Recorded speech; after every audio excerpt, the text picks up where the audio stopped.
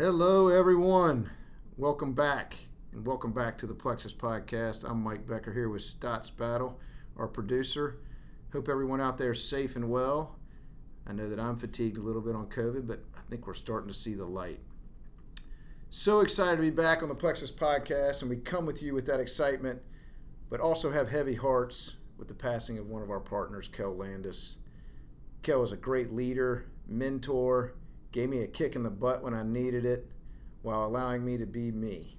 I owe him great gratitude for my success. Also, what a great North Carolina citizen. The man literally did everything. Both public and private accomplishments is a very long list. I won't go through the entire list, but let's just say I read it and I realized I needed to get off my butt and do more.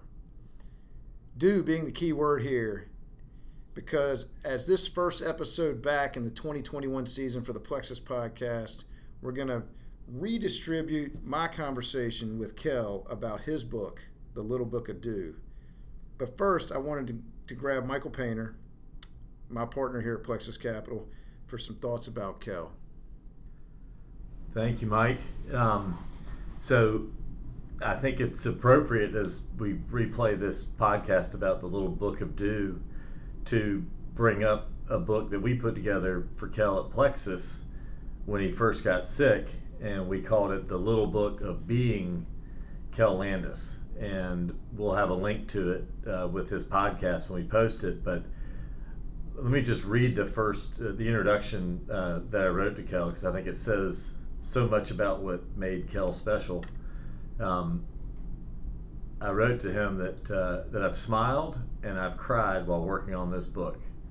These reflections by your family and friends paint a beautiful image of you embracing unique gifts from God while making a lasting impact on a lot of people, including me. Your courage to be uniquely you inspires me to more fully embrace my own unique gifts from God. The power of your true north is everything you do is grounded in love with unmatched authenticity. And I think that's the big takeaway for me from Kel's life and his impact on me, is that I think sometimes it's easy to get distracted by everything he did accomplish. But I really think what allowed him to accomplish so much was that he just had the courage to accept who he was, who God made him to be, quirks and all. Yep. I mean, just like you and me, we got our quirks. Kel had his quirks, and he owned them. He was just himself, and he made a big impact by being who he was. So wherever you are, raise a glass, take a moment of silence. Here's to my man and Michael's man, Kel Landis. Hope you enjoy the redistribution of his podcast on The Little Book of Do. Also, you can pick it up at Amazon. We hope to be bringing you some great content this year. Expect about once a month around the lower middle market. Stay safe, stay well. Talk soon. Thank you.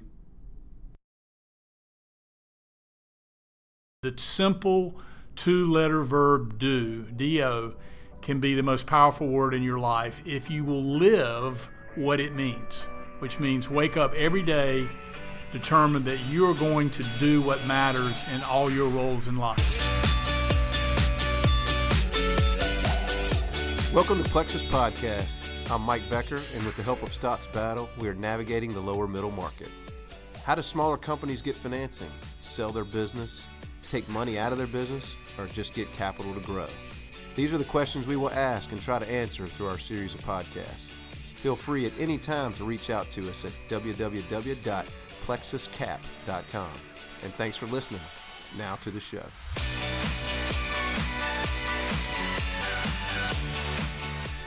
Hello out there, it's Mike Becker. Today's guest is a friend, a mentor, a partner, and just a hell of a guy. Kel Landis is an accomplished business and community leader, a native of North Carolina, holds 2 degrees from UNC with an undergrad and an MBA in business. And on today's podcast, we're going to discuss his book, The Little Book of Do. It's a simple guide that is an impactful way to live your life, to be more purposeful about doing things that are important to you. So the title page says, Act on your passions and goals for a life of success and purpose. Hope you enjoy the podcast. And as always, thanks for listening. Let's do it.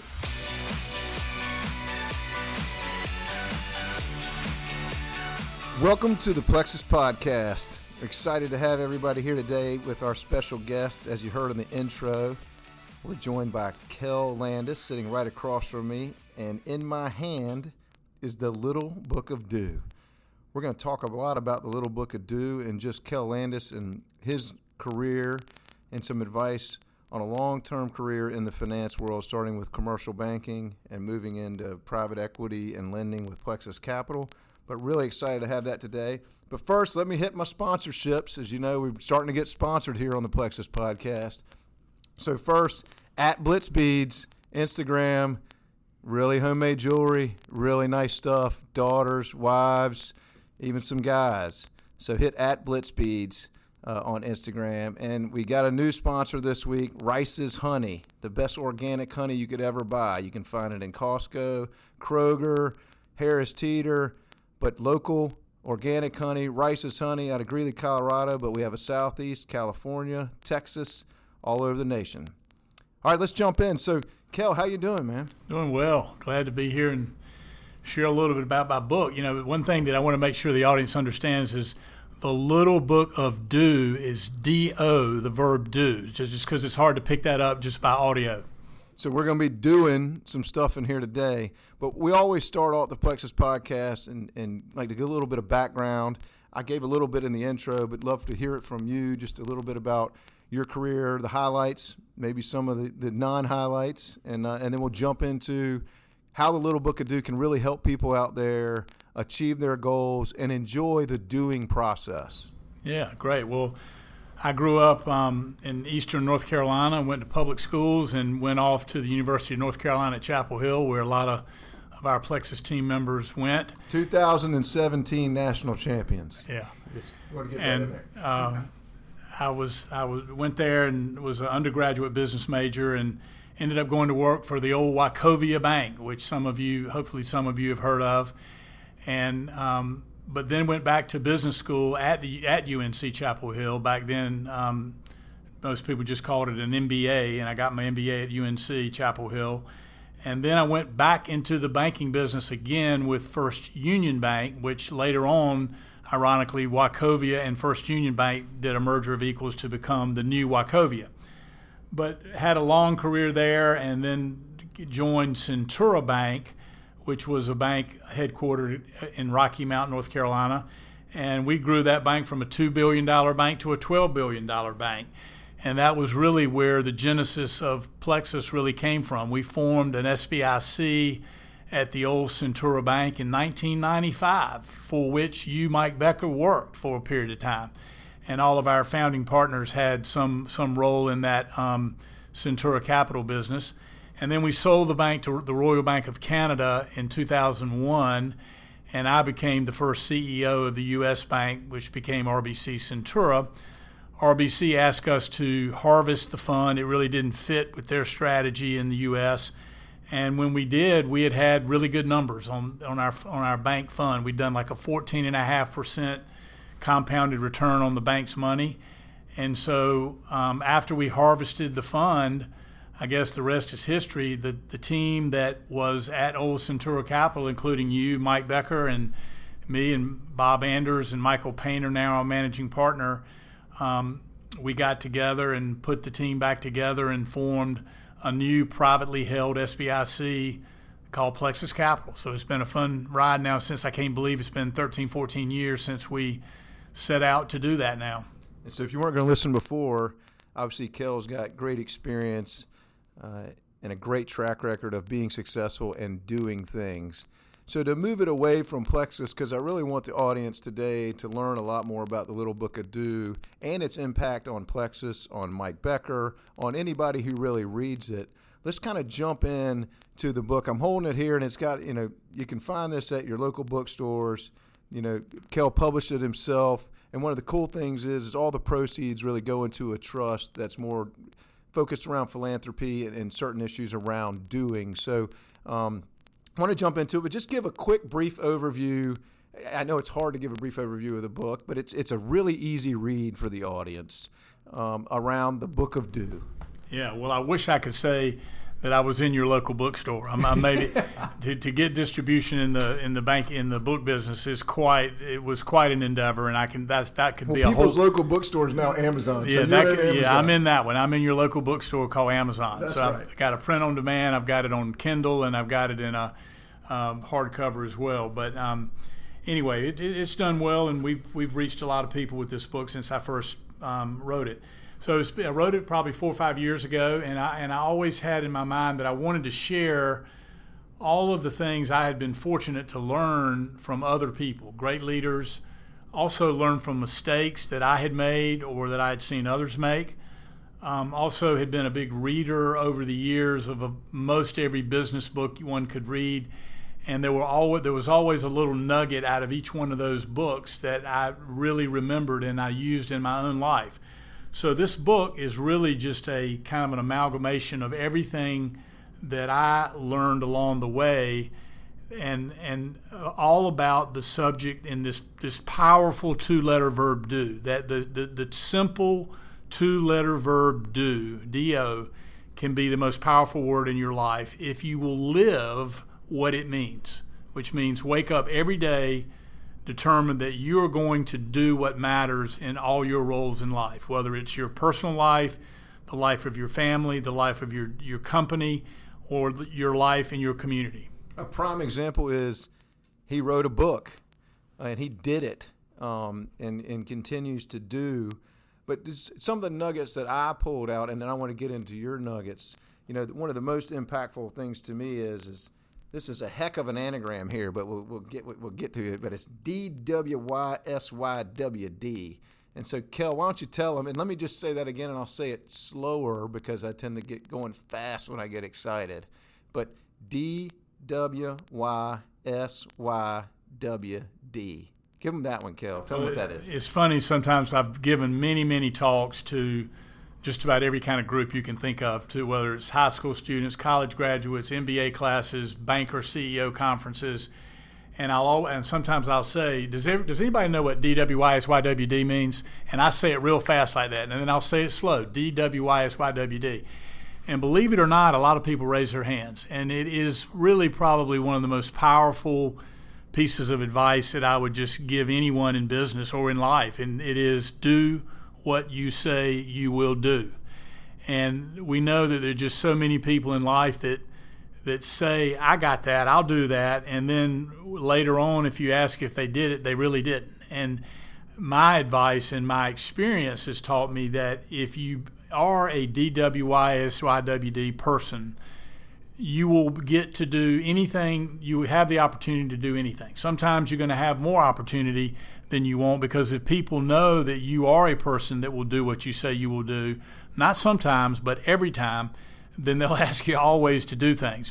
But the good news is then you get to say no, or you get to give a qualified no. And I could go on and on about qualified no's and qualified yeses and all of that. The prioritization of do. Yeah, the right? prioritization. So using your skills, and let me tell you what, Kel is one of the greatest examples of DWYSYWD, got it out, I've ever seen, and it's challenging to us here at the team and challenging to those who read the book, because I found myself when I read the book, and I found myself every day, oh my gosh, I forgot that, or oh, somebody asked me to do that, why didn't I do that? And then I'll gives me anxiety, and I'll try to do it the next day, or just do what you're going to say you're going to do, and then tell somebody no if you're not going to do it. I mean, that's a real simple lesson and nugget from the book that I just cherished and took to heart, and I still mess up, right? And sometimes I don't do my DWYSYWD, and so it's a good check for me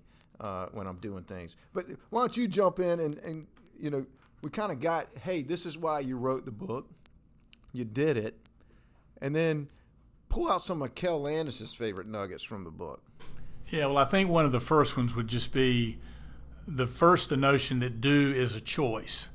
That, we wake up every day with a choice to either do or not do what matters in all of our roles in life. So you got to start with that, and you can't excuse away why you didn't get things done, because it's a personal responsibility to make that choice to do or not do.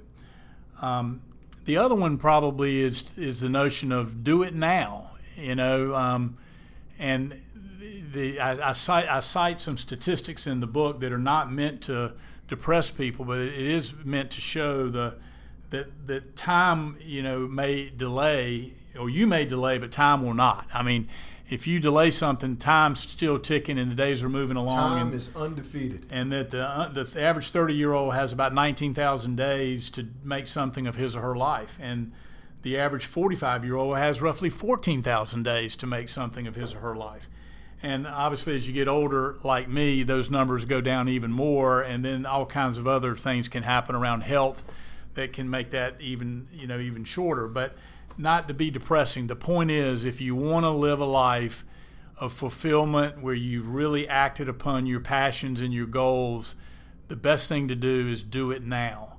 And so I make that point a lot, and I talk about what some of the things are that might get in the way of you doing that. And that we can talk about that. I think it's a great segue because it goes into do's biggest foes, and I like that terminology, like do's biggest foes. So why am I not doing something? And look, everybody out there listening, which I hope is a ton of people, because this is a really cool subject we're talking about here today. But do's biggest foes. Why don't I do this? So let's talk about the four big foes of not doing. Why didn't I do that? Well, I did. One of the chapters, the title of it is the do's biggest fears. And so I use do as a noun a lot of times too. I use it as a verb, as a noun, as an adjective in the book. You'll see that when you read it.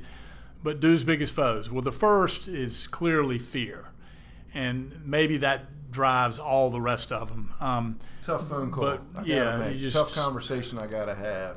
Those types of things that generate or a fear of failure, that taking on the task at hand and knowing that you might fail. So you have to. I read a lot about fear and what holds people back around fear, and the biggest piece of nugget I got when I did research on this is that face the fear, write down what you're afraid of, and then begin the task. And that's the biggest way to overcome fear, is to get in the game. Like Stott's battle on our team, who played basketball. Once you get in the game, you just gotta get out there and mix it up and do the best you can. And most of the time, you're going to do just fine. Well, they always talk about how the parents are more fearful than the actual kids playing sports, right? Because when you're in the game, it's active, it's instinctive. When you're out of the game, it's fearful. So just first step of fear is put yourself in the game. Do it. Get out there. And then the second is procrastination. And procrastination may just be fear operationalized or fear extended. And that's just where we find some excuse in our heads to put something off until a later date. And sometimes really deliberate procrastination is the right thing. I mean, if something doesn't have to be done today, it's important but not urgent, you can do it next week, but just make sure you do it. Don't procrastinate beyond the time you know that it needs to be done. The third foe that I talk about is analysis paralysis. And that's not a new term, but it just means we'll never have enough information to make a perfect decision. And many times we can be paralyzed by thinking there's one more piece of information we can get to start this or to do this action. And once we have the information, we have a gut feel, then let's just move on from the analysis and also, again, begin the task. And the last one I talk about is time. And many people might think time is a legitimate excuse, and sometimes I guess it can be. But I argue that if something is really important and really matters in some role in your life, that you will make the time to do it. So I no longer say to people, I didn't have time. I say I didn't make the time to do it, but I am by X date, and you can count on me to have it done by next Wednesday. And it goes back to a little bit of our earlier conversation, which was around prioritization of your dues. Understanding your time and how much time you have, and then prioritizing what you can do and what not, doesn't mean when you tell somebody no, you're still doing something, but you're allowing yourself to have more time to do other things that are more a priority for you. Well, and I developed in the book too what I call the do wedge. Perfect. which is, it maybe makes it a little more complicated than it ought to be. But if you, I'm thinking of like a big head of lettuce with blue cheese and tomatoes on it. Like the dew wedge. Yeah, well, this is the dew wedge, meant to be a three-dimensional graph. But if you read The 7 Habits of Highly Effective People, Stephen Covey talked about the two-dimensional one around importance and urgency. That there are many things in life that are very, very important but not urgent. And in today's world, many times we seem to think everything's urgent, so we got to go do it right now. But really, we need to really quadrant things and think about them in terms of, if something's really important and it's really urgent, then we need to do it today. If something is real, urgent and maybe isn't all that important, we still might have to do it today. Like get out of if there's a fire alarm, we might have to get out of the building. But the one thing that I thought that it was missing was the role of passion in one's life, and how, the emotion that you might attach to something, about things that really move your do meter, as I call it, where you really are excited to go do something. And an example I use in the book was when my kids were in high school and my son might have a cross-country meet. I might have had a really important business meeting, and it might have been important, and it might have been the meeting might have been important, and it might have been urgent. But my son's track meet was 3 miles down the road, and that moved my passion meter. For me to be able to go see him run his track meet was more important than the urgency or the importance of the other. So I created this three-dimensional wedge where you just take into account 3 dimensions in making your decisions about what to do or not do: importance, urgency, and passion. And I think everybody buys into the importance piece. Let's dive a little deeper on the passion, because that's kind of the Landis signature on the dew wedge and the dew book. And you're such a good example of passion and putting passion behind things. And the book as an example, Centura as an example, RBC as an example, Plexus as an example. But dive a little bit more into the passion and why it matters so much, because it ends up opening up the more urgency and importance things, because you feel more freed up. I feel like is that where you're headed? Yeah, and also anything you're really passionate about, just think about how much of yourself you pour into it, and therefore how much more effective you are, and how much of a better job you do with it. And more excited about doing it. Yeah, and then the antithesis of that is when you have something. There are things that are important and urgent that do not move your passion meter, but you, like on April the 14th, if you hadn't done your taxes, you better find the passion to go finish your taxes.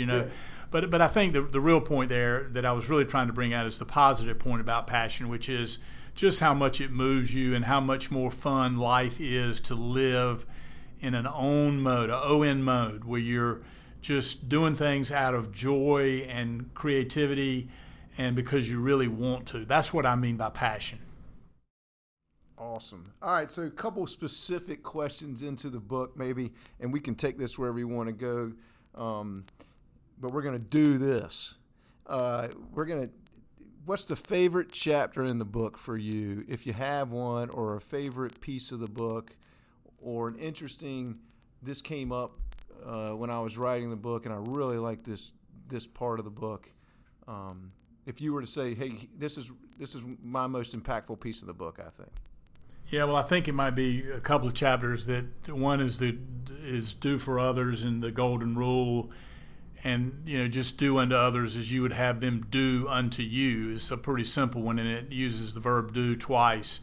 And so I have that in there. But I also have one in there about do for your community, which is really what the golden rule is about. And I've just found, I certainly get a lot of, gratitude and a lot of self-fulfillment from all the great things we do here at Plexus. But I also would say that some of my greatest satisfactions and greatest accomplishments have been the things that I've done in my community, or where I felt like I've reached out and I've made some difference in the lives of other people. And after all, that's why we're here, is to leave the world a better place than it was when we came here, and understanding our power to do that and to affect change and to help people. So I guess, when you read the book, you'll leave it with a sense of community and the power that people have had over the years. And I use many examples of people who use their own do and their own courage that really change things a lot. One of the examples I use is Coach Dean Smith. When he was 29 years old, an assistant basketball coach at the University of North Carolina with hair slicked back and nobody knew who he was. At the time, Chapel Hill was segregated for African Americans to have lunch on downtown Chapel Hill, and he had the courage to do something about that. He knew it was wrong, and he and his preacher took this African American church member to lunch, and sure enough, 5 years later, certainly everything opened up after that day, and there was a lot of talk and fanfare about that. And 5 years later, Chapel Hill actually elected its first African American mayor. So it just takes a lot of courage sometimes to do the things that can change the world. Right. And that's really the neat thing about the book. It's not about just doing in your job, but it's doing in your life, in your community, in your family, and really using this verb, noun, now that we can call it a noun too, Kel, using this verb to really change your MO on all aspects of your life. It's a holistic viewpoint of I'm going to do passionately, I'm going to do urgently, I'm going to do importantly throughout my life and generate better outcomes for me and for others at the end of the day.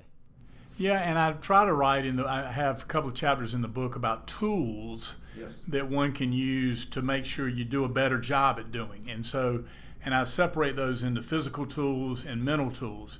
And the physical tools are what we all use, like computers or our smartphones or whatever. I happen to be a guy, I talk about the Jetstones and the Flintstones. The Jetsons and the Flintstones. I happen to think that a Flintstones written to-do list every day where I write down all the things that I really want to get done is the most effective thing for me. I know some of the younger generation can certainly put it in a smartphone or whatever, and that will help them.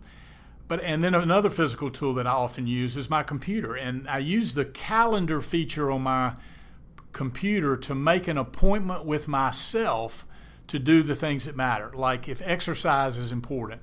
For 20 years I have had on my calendar almost every day some hour block of time where I call it DTS, which means down the street. This was when I was a big runner, run down the street. But where I would just block off that time for myself, or I would make an appointment with myself to do if I knew it was a very important thing I need to follow up on next Wednesday, I would put it on there Wednesday. Get back with Mike Becker on X issue.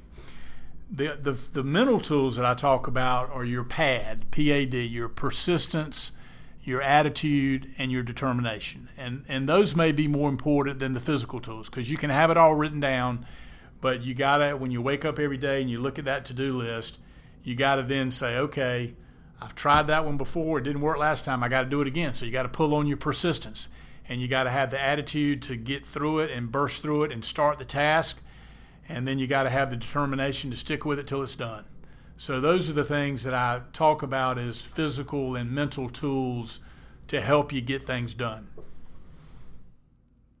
So if you hadn't already bought the book on Amazon while you're listening, you can go ahead and do that. But we wanted to jump a little bit into not too much. Go get the book. Do that.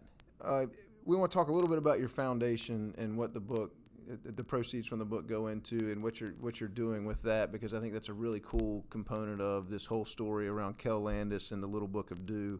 So give us a little bit about the foundation and what it's doing and its causes. Well, I didn't write the book for profit. I wrote it for impact, and my hope was that it was going to sell so many millions of copies that I would have a foundation that would be as big as anyone could have anywhere, and might even make Bill Gates' list of the giving pledge. But it hadn't worked out that way so far. But we're still doing it. But I'm still doing it. But the point is, every dollar of proceeds that I get from the book, I put into something I call the Foundation for Do.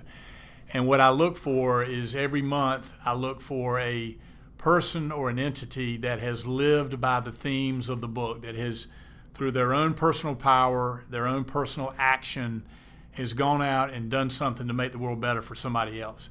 And so we make grants. We were making them once a month, and I've had some illness lately, but going to get back on track with that. But for 3 years plus, every month made a grant to some person or entity that has lived by the themes of the book, and we call it the Foundation for Do. And if you go to my website, you'll see some of the causes that we have supported, which are literally everywhere. And the website is www.littlebookofdo.com, and you can see the foundation is listed there as well. So when you buy the book, just know that the proceeds are not going to me; they're going to the Foundation for Do.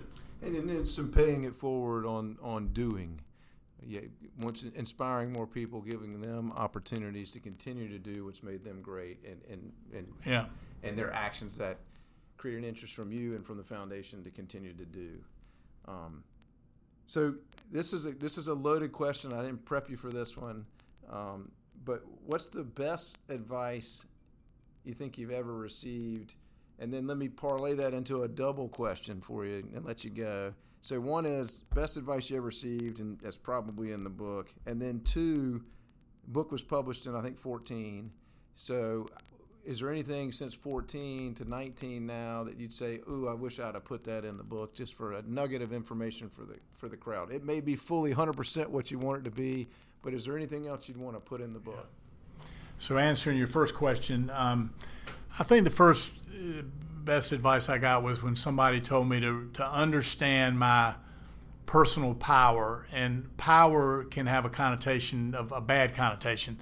This is the good kind of power, the power of influence, the power of getting other people to follow, the power of, as long as it's about a good, outcome, then power is a good thing. And I think when I was little, I used to think about, well, they will do this. They will. Somebody else will take care of our world and our people and our community.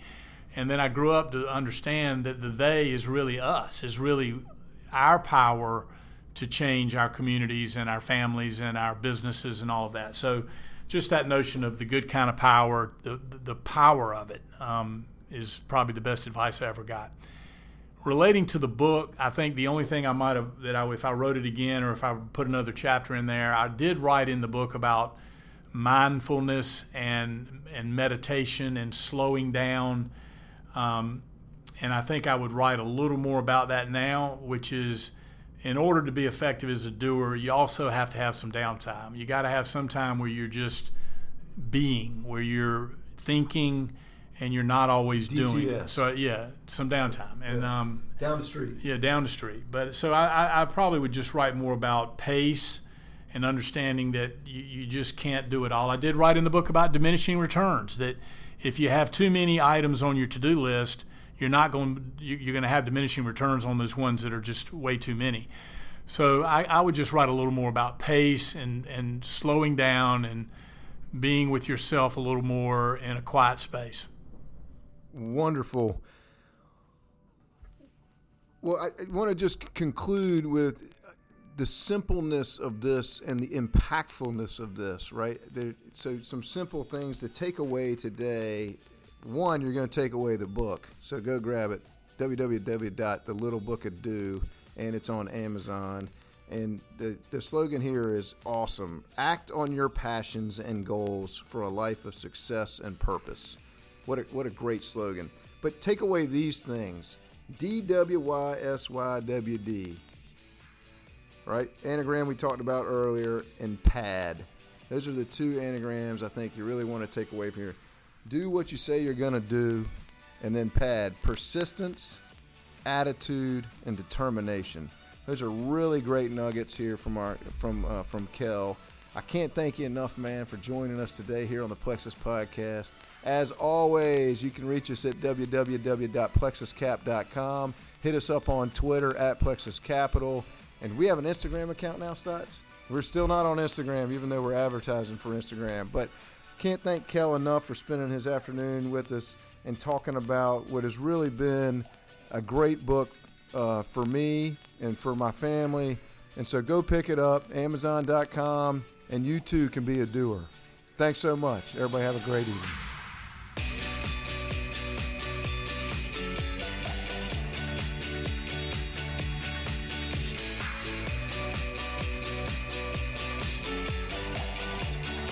You've been listening to the Plexus Capital Podcast. Look for a monthly release on all topics finance and maybe a little bit of humor.